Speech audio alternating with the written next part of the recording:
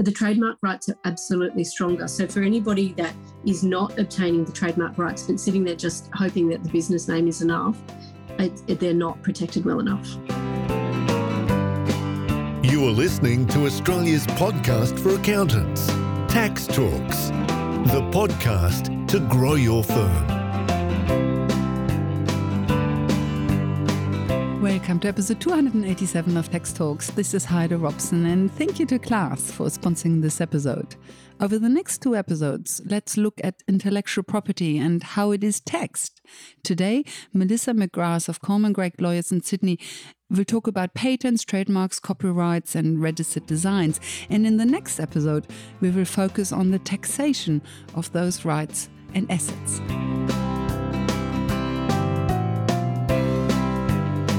Start with the realm of the subject matter that we're trying to tax. So we're talking about intellectual property, and people often, I think, misunderstand what intellectual property is. So I just wanted to take a step back and talk about that. So if we can say, and I don't know if you want to marry this up with the slides somehow, but I'll follow you as we go. I think it's important that you start with the idea that a lot of businesses will say to me, IP is not really important to us, or people will say, my client doesn't have IP in its business. And I'd just like everybody to appreciate that that must be fundamentally wrong, because intellectual property is very much about creating competitive advantage through assets or through creating circumstances where you alone are allowed to do something. And importantly, the way that that flows on is to the reputation of your client. So if your client has no IP, that means it must not have a name and it must have no reputation. So I often think it's an interesting thing when people say that to me, and then I start to say, well, let's ask some questions about your client, because actually perhaps you don't really understand what the client does. Is it fair to say that every business has IP? Absolutely. Every company, every business must have intellectual property, because intellectual property is not just what we understand to be the legislative regime, if you like. So we've got a Trademarks Act, and we've got a Copyright Act and a Patents Act and a Designs Act. And that's, by and large, they're the four pillars of intellectual property as far as the legislation is concerned. But sitting aside that is, of course, there's common law. And what is really important, I think, is confidential information. And people forget, because confidential information is often treated as something different, because maybe that doesn't fall within the definitions within the legislation for intellectual property. It nonetheless is part of the intellectual capital of the business. And so, for example, a trade secret is the antithesis of a patent, right? Legislation says we can have a patent for things that are functional. And I'll take a step back and just distill down what the differences are, I suppose. But if we're talking about a patent, you're talking about the function of something. But that means that you get the monopoly right to be the only person who's allowed to make, sell and hire, and there's a longer definition of that particular product for a particular period of time, if you tell the community what your invention is. The antithesis of that is having a trade secret, which is, what people would more so know, like the Coca-Cola recipe or KFC's 11 herbs and spices. They're things that are kept as confidential information. They're an asset of the business and they're never disclosed. So I think when people talk about intellectual property, they think, oh, well, I don't have inventions. But nonetheless, you will be either licensing somebody else's invention. If you create your own, you might be out licensing it to somebody else. You've definitely got a name that's got a reputation and should either be trademarked or is otherwise worth protecting. And then you've got other just intellectual capital or confidential information, know-how, get up, that's all in your business, that is all extremely important and part of what is intellectual property. You just mentioned that there are four types of intellectual property: trademark, patent, and copyright. What was the fourth one? Designs. Designs. You can register designs. You can. And you had a good question for me around copyright. So let's just break them down for a second. So trademarks, I think most people are very comfortable with because we see them all the time as good little capitalist consumers, I suppose. We know that's the name of the good or the service that we're buying. Yes, and trademarks are also relatively easy to register. Yeah, they are, provided that they're unique. So if something is just a description of what you're doing, then you probably won't get a registered trademark for that as a plain word, because other traders in your industry need to be able to use that just in order to function. So you shouldn't be given a monopoly right to use those words. But if you've got something that is distinct, like Qantas, well, no other airline needs to use Qantas in explaining what its goods and services are. So that's fair enough to be a good registrable trademark. But don't forget that you can have common law trademarks. So there might be things that are a little bit more descriptive and don't really fit within the legislative regime. But over time, you've used it and used it and used it. And we can show on evidence that the community has come to understand that that name is indicative of where those goods or services come from.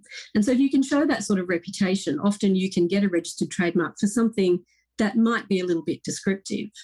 Now, I suppose we're jumping ahead there. We want to talk about a trademark can be a shape, it can be a colour, it can be a noise, or it can be a plain word, or it can be a logo or a stylised word. So I think we all know that there's a stylised version of the Coca-Cola wording. So that's what you might call a stylised version. Otherwise, you would apply, if you're going for a registered trademark, you would apply for a plain word mark, because if you are granted that as a registered trademark, you're entitled to use that in whichever style you like. Whereas if you apply for a stylised version of your trademark, then that is the limit to which your protection and your protection can be utilised. So, well, more to the point, you can't enforce it against somebody else if they are using a different style, even if it's really the same word, right? Because your protection is limited to that style. So that I'd say that trademarks are in two pieces. You've got the word or the shape or whatever it is, and then you've got the scope of what the protection is. So it's got to be registered or have a reputation in relation to goods and services of a particular class. I think there was a lot of talk when I was doing Cadbury's purple trademark, and the team that I was in was working on that. There was a little bit of buzz about the idea that Cadbury would own purple, and that's not the case. Cadbury was applying for the colour purple in relation to things like chocolate bars. That's not going to stop somebody putting it on a bottle of wine. They're different goods or using it in an airline. They're quite different things. So that's entirely appropriate. But what you have to do is you have to say to the Trademarks Office, this is my trademark and this is the scope of the monopoly that I want you to give me. Remembering that we live in a free trade sort of society and monopolies are not okay. That's why the 4 pillars of intellectual property legislation are the 4 monopoly rights that you can be given, and you get those for competitive advantage. So that's trademarks. In relation to then for things that are functional, trademarks are names, shapes, noises. Things that are functional and the way things work are protected by way of patent. The patenting process is such that you must not disclose all the features of your product or your invention before you launch to market. And the reason for that is that one of the requirements for obtaining a patent is that it must be new. So if you are going and having meetings with people, perhaps to get new customers for this product, you might find yourself in a position where you have what we term pre-published yourself. That is that you've disclosed all of your features first. Or, for example, there are people at the moment who are making innovative or inventive inventions, and they might well post a picture of it on Instagram. If that is something that discloses all of the features of your product, then you might find yourself in a position where you can't obtain a patent that's going to be held valid. So it's really important that with patenting, you do not disclose all of your features before you've put in your patent application, if that's what you want. Correct me if I'm wrong, but my gut feeling is trademarks, copyright, possibly designs, they're for the small guys as much as the big guys. But I think patent is a huge hurdle for small to medium business. And for one reason, I think it's really difficult to register a patent without involving patent lawyers, whereas you can, usually if your trademark is unique enough, you can register your trademark for a few $100s yourself. What I've observed, you really need a patent lawyer to have any chance of getting the patent through. So that's already a high cost hurdle for small to medium business. And I remember seeing a family on Shark Tank who had spent $200,000 on an invention regarding some fishing gear. and had never tested the market.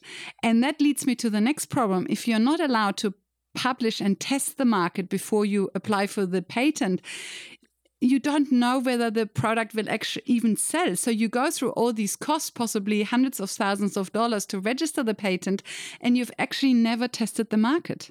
No, you're spot on. With trademarks, it is very simple. You can go into into IP Australia and you can lodge your own trademark application for as little as $250. It then goes through a process of being examined by an examiner. Provided you've got something unique and distinctive, it should go through that with no concerns. It's then open to the public for a number of months so that any third party who's got doesn't want you to have that registration can what we call oppose. And if there's no opposition, then it goes through to registration. And, you're sort of talking about maybe 15 months. With a patent, I agree with you. Unfortunately, we have had up until, it's about to die, we've had a two-tiered patent system in Australia up until now. So we have what is called a standard patent, which lasts, the term of it is 20 years from your priority date. The priority date is the date of filing.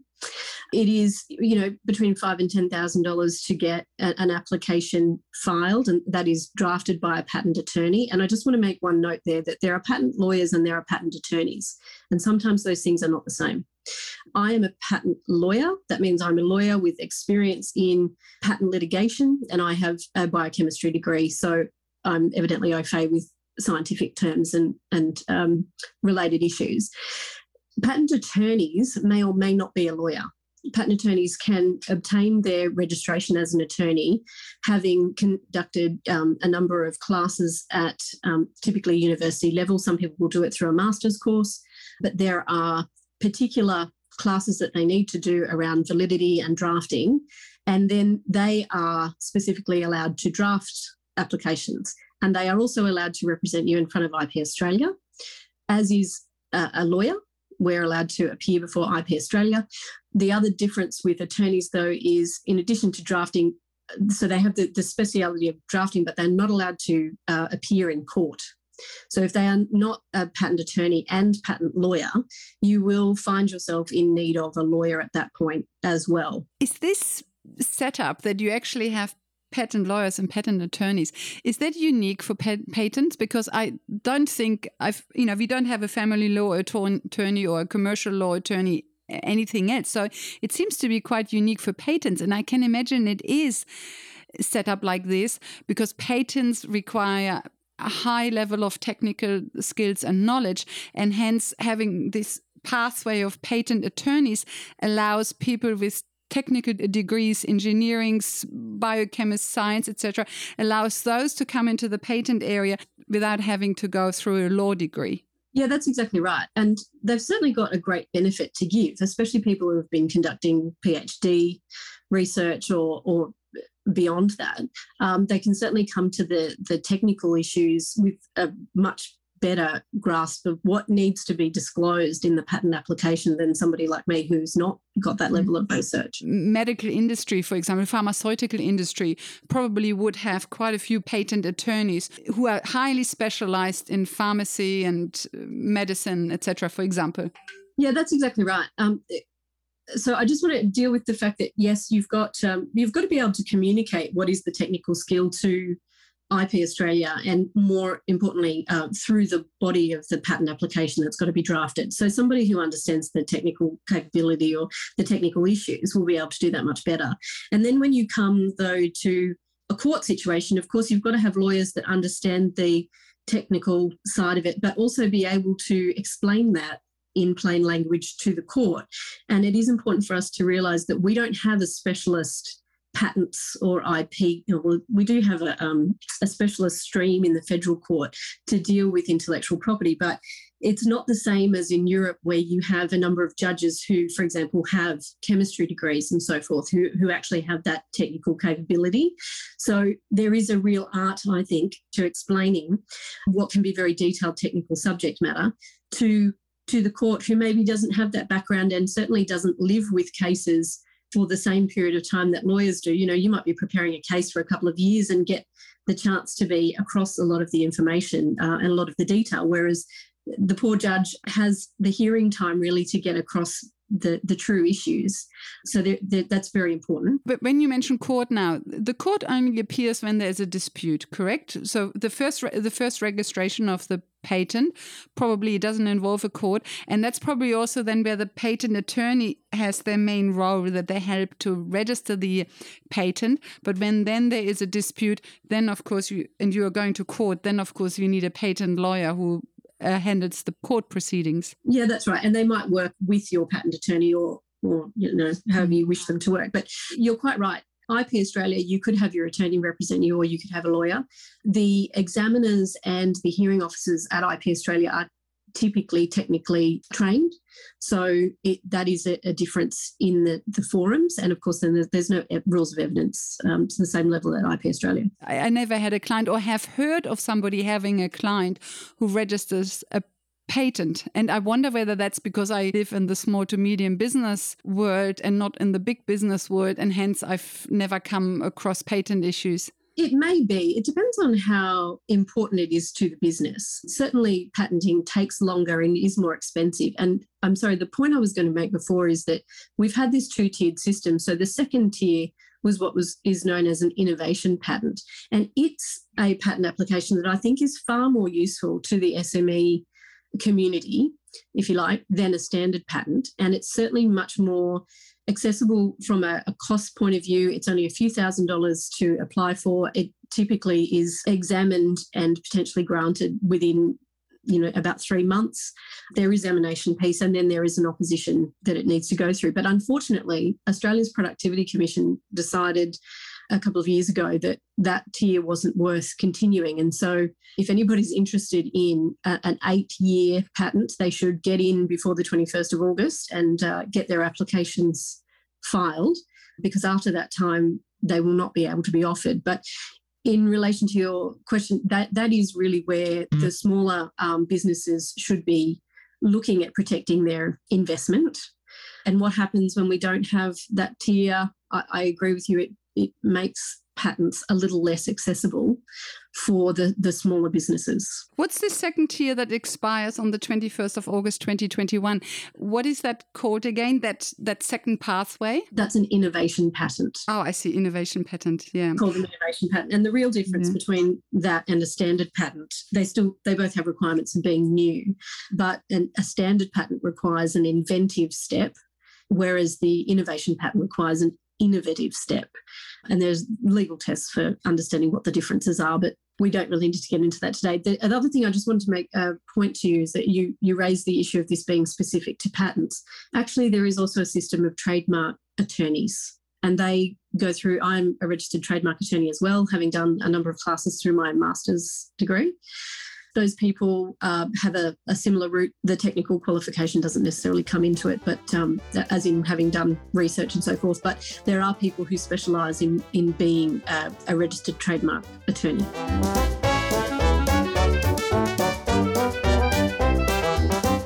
There's something called a provisional application for a patent, and where it happens very early on. So you can file a provisional application, you can get your priority date, and thereafter you can disclose your features. But more importantly, it gives an entity or a person 12 months to kind of do more experimentation on what it is that they think is their invention.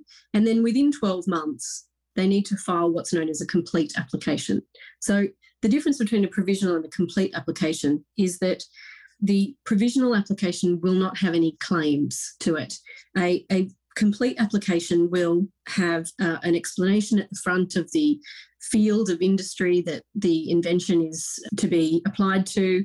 Sometimes it will have, this is a problem in the industry and here's basically what our solution is. And then right at the end, you have the scope of what is protected by this patent. And it might say this patent protects a vehicle with 2 wheels that is red. And so therefore that means that if I go and make a vehicle with 3 wheels that is blue, I'm not infringing the patent. But of course, if I do start making a 2-wheel red version, then I'm falling within the claims of the patent. And that is the area where we look at infringement of a patent. So you could go into your hypothetical, I would be saying file your provisional, do your market testing, do your continued experimentation. And then within that 12-month period, you make a decision about whether you go into a complete application and the further costs that come with that. That's how you would overcome those issues. The provisional application is the solution to our problem. We launch a provisional application, then we test the market, and then we see whether we should go ahead or not. The other thing you can do, of course, is you can bind people to confidentiality. So there's a little grey area to this. So I don't want to say it's a full solution to what you say. But typically, if you wanted to work out whether someone could manufacture your invented product, for example, you would have them sign an NDA, and then the disclosure would be within the realm of confidence, so that it wasn't going to be disclosed and be part of the public information that could then be used against you. Yes, an NDA would protect your patent application. The patent office could then not say it's already out there, it's no longer new, because it came through an NDA. There should be nobody that is available to give evidence to show the prior disclosure, right? Because they would be bound by the duty that they owe you contractually. So unless they're going to breach that, then that should cure the problem, as long as the NDA is properly drafted, etc. And that's why I say I think it's a solution, but you have to be careful with it. Did that cover that off? I think you asked about copyright. Copyright subsists in, I think most people are aware, literary and artistic works and so forth. It arises on creation, and provided that the person that it's created by a human, not just by a computer, and a citizenry of the conventions, then essentially, if it's an original work, then copyright should arise on creation. So you don't need to go and register it somewhere. But there are a couple of practical tricks that you need to be really aware of when advising clients about copyright. Everybody will be well aware of the C inside the circle, which means this work is copyright. The way that should typically be treated is the copyright symbol, the year of creation, and the entity that owns the copyright, right? Sometimes that's followed up with all rights reserved. And the reason for that is kind of historical. It's not really required anymore now that there are so many countries that are participating in the international treaties that deal with copyright. But it doesn't hurt to have all rights reserved. And you'll see most American entities, and I often advise people that have America as a key market to use all rights reserved, so that it's clear that there's no way that any of these rights that sit with copyright are given away. And you need to do that because of the vague idea of what is the copyright work, right? With trademarks, particularly those that are registered, or with patents, it's very clear, really, what is the subject matter. But unless you've kind of got a book, what are we talking about is the copyright work, really? That's something that you would come to, and you really do need to, especially if you are licensing copyright, because it's not identified by a number the way that a patent or a trademark is. You have to identify very specifically and clearly what is the copyright work that's being licensed, and that can be done contractually. I see. Okay, so licensing copyrights doesn't mean you go to IP Australia because you can't register it.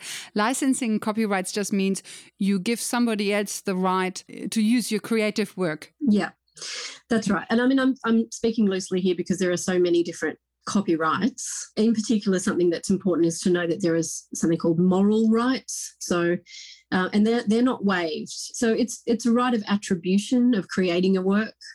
It's a right not to have your work messed with so that it doesn't achieve what you want it to achieve, or to make it, a lot of people say to make it ugly, because it often arises in architectural scenarios where somebody comes along and changes a building. It's more easily identified as a right of attribution. So those rights also arise. Coming back to the C symbol and then the year of creation and the name of the entity who owns the copyright, how do you do this on a website with blog posts where the blog posts are continuously updated or new blog posts are added? Should you have the year of creation as the current year? So, for example, 2021 now? Or should you have the year of creation for the first blog post that is written? Or do you need a separate symbol for each blog post to clarify when it was created? I think that the latter of that becomes too cumbersome, and you'll see different companies try to deal with this in different ways. So typically people will just have the current year, and so the web page for each year will then have its correct designation. If you look at, I think probably if you look at Nike's webpage or the larger bodies webpage, sometimes they'll have copyright 1996 to 2002 or to 2020. Nike Inc. So you can do it that way as well. Oh yeah, okay, that's clever, because otherwise, if you just have an old year there, it makes your website look outdated. Like if you look up at a website and it says, the C and then 2018, it looks like the website hasn't had any work on it since 2018. That's right. And if you think of it from the other end, so if you come at it from a litigator's perspective, okay, I want to prove that somebody has infringed the copyright in this work. What's the work? And when was it created? They're the things that you typically want to be able to identify from the work itself. So it is about keeping it up to date, but each little blog post, I would say, is probably just too cumbersome to try and specifically identify in terms of year. So I think copyright is very different to trademark and patents in that you can't register it. So in a way that might be perceived as a minus. But for that, to make up for that, it is created at the moment of creation, so you don't have to do anything. You immediately have it. The moment you put two words together, you basically have a copyright to those scribbles. Provided that those two words are an original literary work. But yes, you're right. I mean, it doesn't cost you anything to start copyright and enforcement and being very clear and managing it properly. I mean, I must say there is a registration process in the US, but it's not the same as the registration process for trademarks and patents. It doesn't operate in the same way. Mm. And just thinking of accountants now, I mean, most of the content we create are blog posts about certain problems our clients or we face. And so blog posts, I think, are very difficult to protect. So if somebody else copied our blog post or our technical writing and then we found it and raised it as an issue, it would be very easy for them to just rewrite it, use the technical knowledge that's in this blog post, but just rewrite it, use slightly different words. I agree with that. In terms of infringement of copyright, it's got to be an infringement of the material part of the work or a substantive part of the work. And what that means is a lot of people talk about the 10% rule with copyright. I would prefer people not to try and think about that.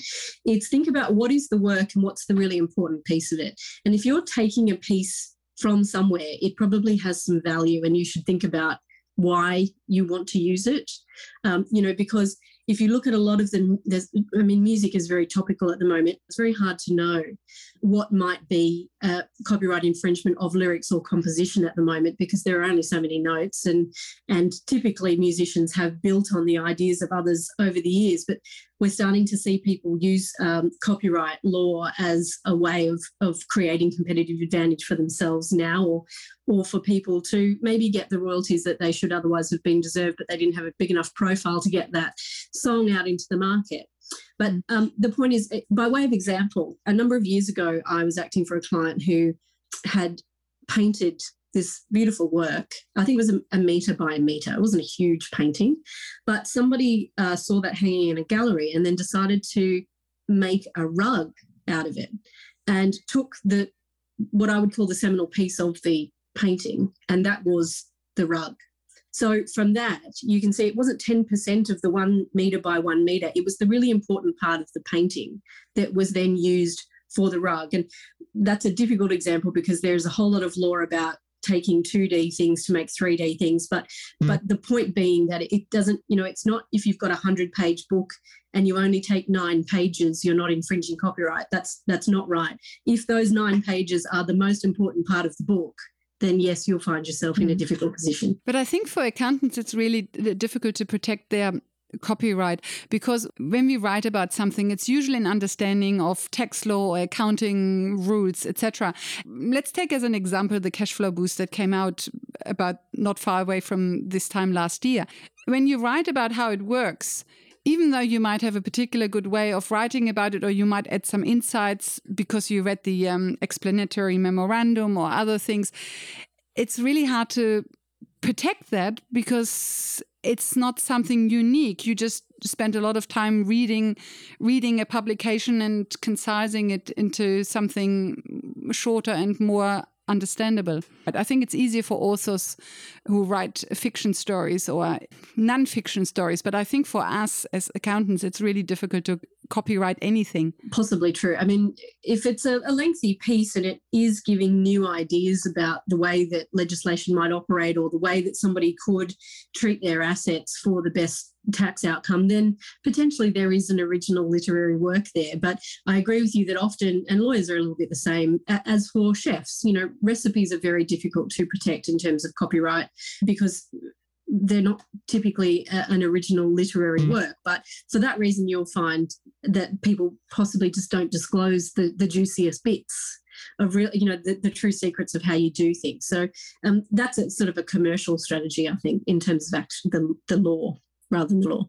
So then we haven't talked about designs. So we've got trademarks, which are names, product names, things. We should talk about it as the badge of origin. Patents for functionality, copyright it can be source code, literary works, artistic works of craftsmanship. And then designs is really just the form. So it sits between all of those others and is really kind of the look of something. So obviously designs is used heavily in the fashion industry. They can be common law rights, but they can also be registered rights. And the important piece of the current regime for designs is that you have a statement of newness and distinctiveness. So you have to be able to say, well, what's new about this product that has, in terms of the design, that has not been registered before. I find that it's a harder area not hard to register a design, I wouldn't say, but they can be hard to enforce. And to defend. Yeah, and to defend. That's right. Mm-hmm. So they're the real areas. So if you kind of look at these 4 areas, patent and designs could be relevant for accountants if their clients require a patent or a design so that we can send them to the right specialist. But I think for our own practice, trademarks and copyright are probably the most relevant, and copyright is very difficult to protect, so that leaves trademarks. And I would love to just dwell a little bit deeper on trademarks for accounting practices with you and look at the classes. From memory, correct me wrong, I need to check my notes, but I think from memory it's class 36 and 37, and it's actually kind of tricky to pick which one is more relevant. Looking at the classes that are available for accountants and tax agents and potentially advisors, it's really class 35 and 36. And I can imagine that happens quite a lot when you want to register a trademark, that whatever you want to trademark actually falls in 2 or maybe even 3 classes, and then it's difficult to pick the right one. But for accounting, for example, when you search on the IP website for accounting, most of the hits come up in class 35, and that also includes tax consultancy, accountancy, and it always adds accountancy. But then when you go to class 36, you get tax advice again, but it has financial behind it. And I think for us as tax advisors, it's very difficult to decide whether our tax advice falls under accountancy or financial. And so the question is basically, would you think that for most accountants it's enough to just register in class 35? Or would you think you should always cover whatever class could possibly fit? You should cover all the classes that just somehow are touched by what you want to trademark. What are your thoughts on this? I mean, it's possible that you can register the same trademark in a number of classes. It just changes the cost. Yes. I think Australia charges you a little bit more for each class. Yeah, I think it's the same price for each class. When you register for 2 classes, you double the cost. When you register for 3 classes, you triple the cost. Yes, I'm with you. And the law firms will charge you a fee to create the specifications for you. And typically that will cover a number of classes. But the true, if you're doing it yourself, the true difference is just how much IP Australia is going to charge you, and that's per class. So I guess the point is, for something like H&R Block that only does income tax returns, I think, or to the extent that that's all it does, then you probably are just looking at a straight 35, because it's forensic accounting, but it's that tax advice, assessment, planning. Yes. Taxation advice, tax advice, business advice, cost accounting, accountancy. Yeah. If you're in a broader practice where you're actually advising beyond just a tax return, then you are looking, I would think you're looking at 36 for more financial advice. Yes.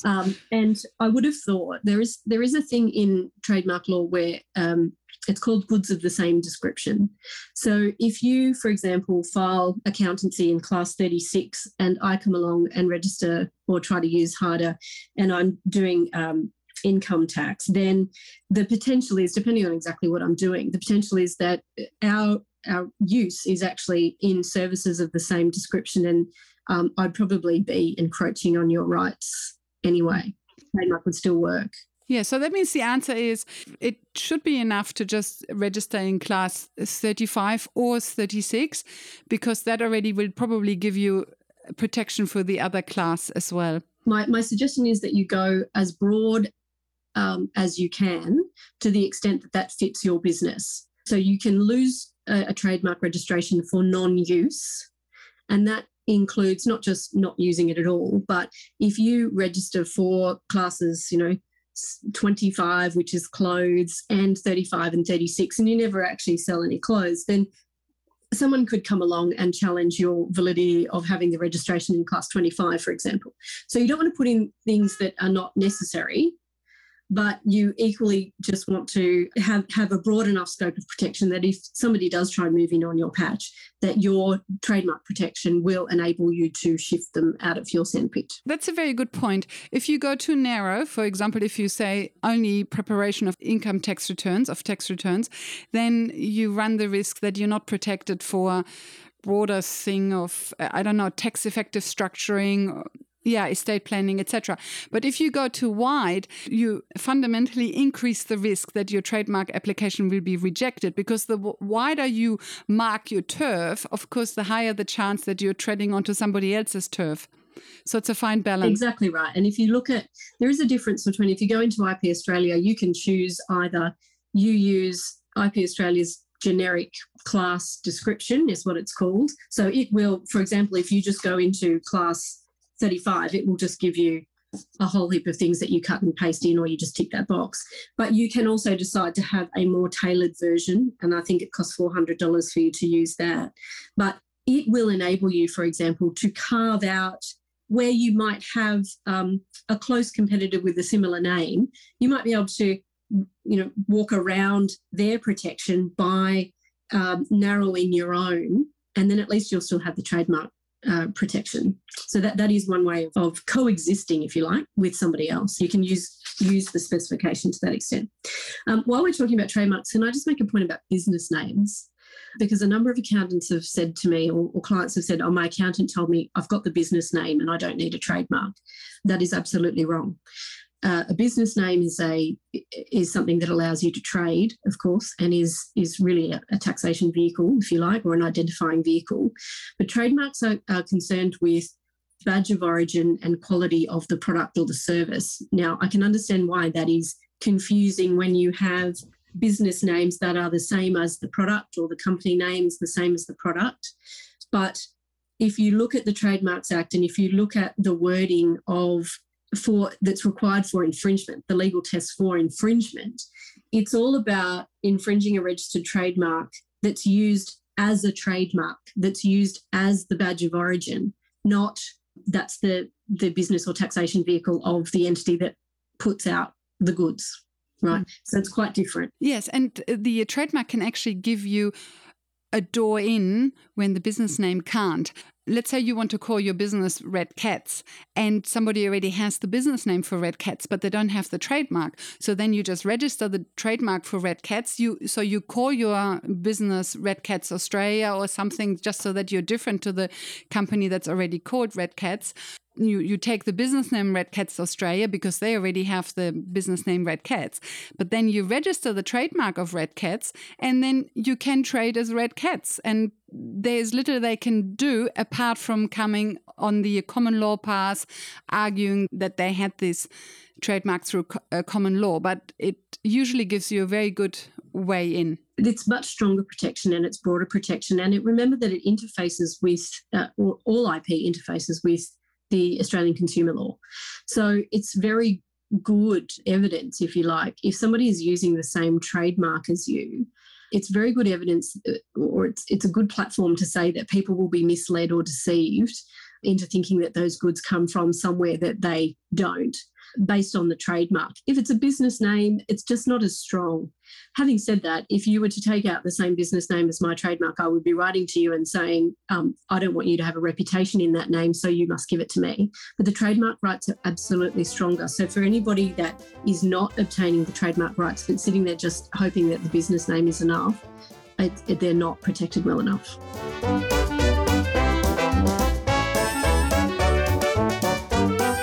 The difference between use of TM and R for trademarks.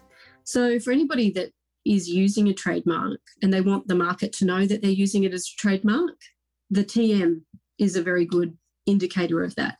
And it's particularly important for people who might have a descriptive mark that they can't get registered straight away, but they might decide in 12 months they want to apply for a registration and they want to be able to show the examiner or IP Australia examiner, this is our evidence of use as a trademark. If you've got the little TM there, it's very clear that that's what you were attempting to do.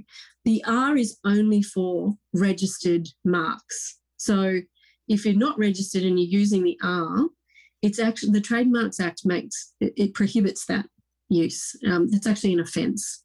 So I want to make 2 points about that. First, though, is if you are registered in the United States, so you've got a cap and you've got your logo on there and it's got little R, and you don't have an Australian registration, but that cap is sold in Australia, no problems. That's not an issue because it depends on where the R is applied, not necessarily where it is sold.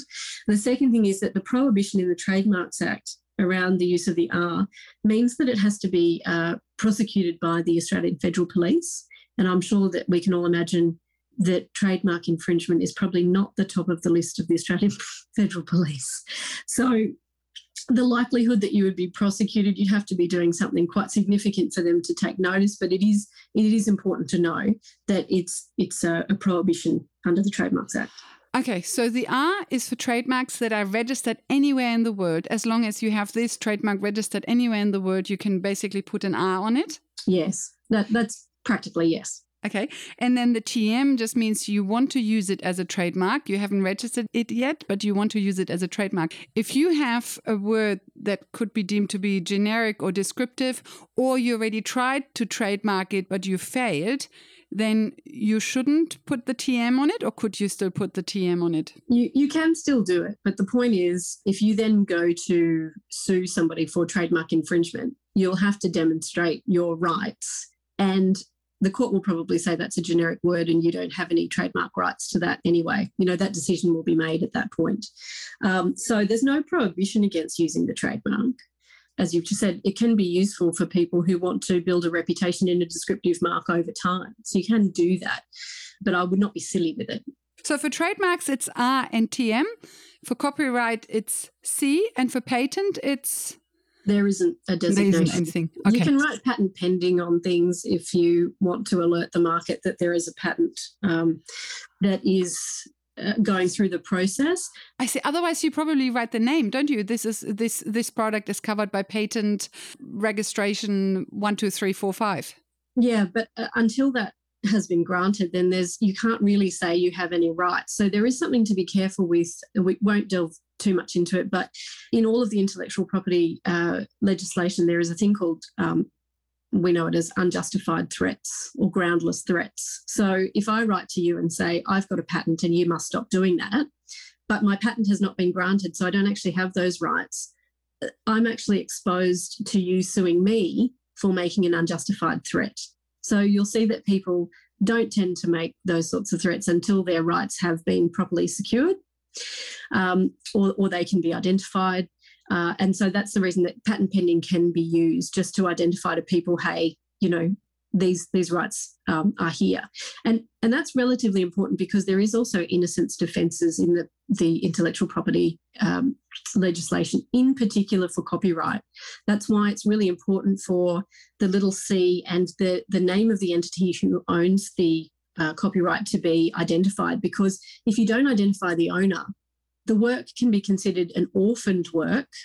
So if you can't identify who it is, you can't reach out to them to ask if you can use their work. If it's an orphaned work, then your use of it, if it is later found to be an infringement of somebody's rights, may well be deemed to be an innocent infringement. And whilst it might be an infringement, there will be no damages payable. So that's also really important. Coming back to this unjustified threat under patent law, does that also exist under trademark law? So, for example, if you use a generic or descriptive term, like, for example, text talks, and somebody keeps writing to you saying, this is my trademark based on common law, you shouldn't use it, could that person basically turn around and sue for unjustified threat? Potentially, yeah. Oh, okay. I didn't know that. Yeah, people have got to be very careful. And it can also be that there's not a lot of judicial commentary on the unjustified threats provision or provisions across the different acts. But typically, if you don't have the rights, you shouldn't be making threats of litigation about them. But equally, you shouldn't be making threats about litigation if you don't intend to then follow through and sue somebody. So that's also something that, if I'm having a conversation with the client and they say such and such is using our trademark and we don't like it, and I'll say to them, all right, but how far are we prepared to go? If they say, I want to write a threatening letter, but I'm never going to sue them, then there's no way that I'm going to cross the line of threatening you with litigation, because that would expose the client to unjustified threats potentially, depending on the scenario. So you do have to keep that in mind straight away. There was one last thing I wanted to talk about in terms of intellectual property, especially if accountants are looking at due diligence of their clients, if they're buying a business or not.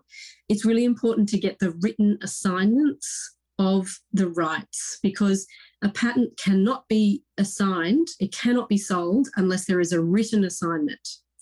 If you don't have that, you possibly don't own anything. And there's something else to consider along the same lines, is that if you're buying a business that's got a lot of patent applications that have not been granted, it might not be worth the money that you're paying for. You've really got to have a look at that. And you've got to also make sure that you provide in the sale price or whatever other mechanisms in that agreement for who's going to pay to get the rights through to grant.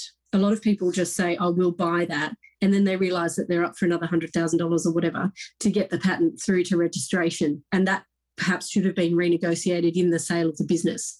So understanding where their rights have actually vested is an important thing for anybody doing due diligence of intellectual property assets. That basically means if you buy a business, look at their brand names, look at their trademarks, look at any intellectual property that has been registered as a patent or as a design to make sure that those rights are correctly transferred to you so that you get what you paid for. Yes. Involve an IP lawyer to make sure that it's not, that your deal is worth the paper it's written on. I can't say that strongly enough. Yes.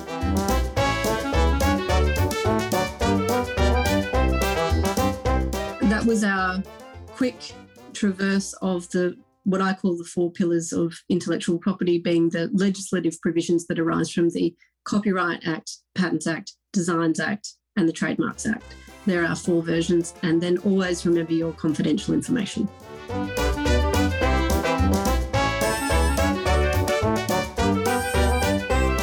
Welcome back. So for your practice, if you don't have a trademark yet, get one, and then your brand is a lot more protected. It is easy, you can do it yourself, and it just costs a few $100s. Just go to the IP Australia website and then go for Class 35 if you do more accounting and tax, and Class 36 if you do more financial advice. But check all this on the IP Australia website. In the next episode 288, Melissa McGrath will talk about the taxation of intellectual property. Until then, thank you for listening, and thank you to Class for their support. Bye for now, and see you on the next episode.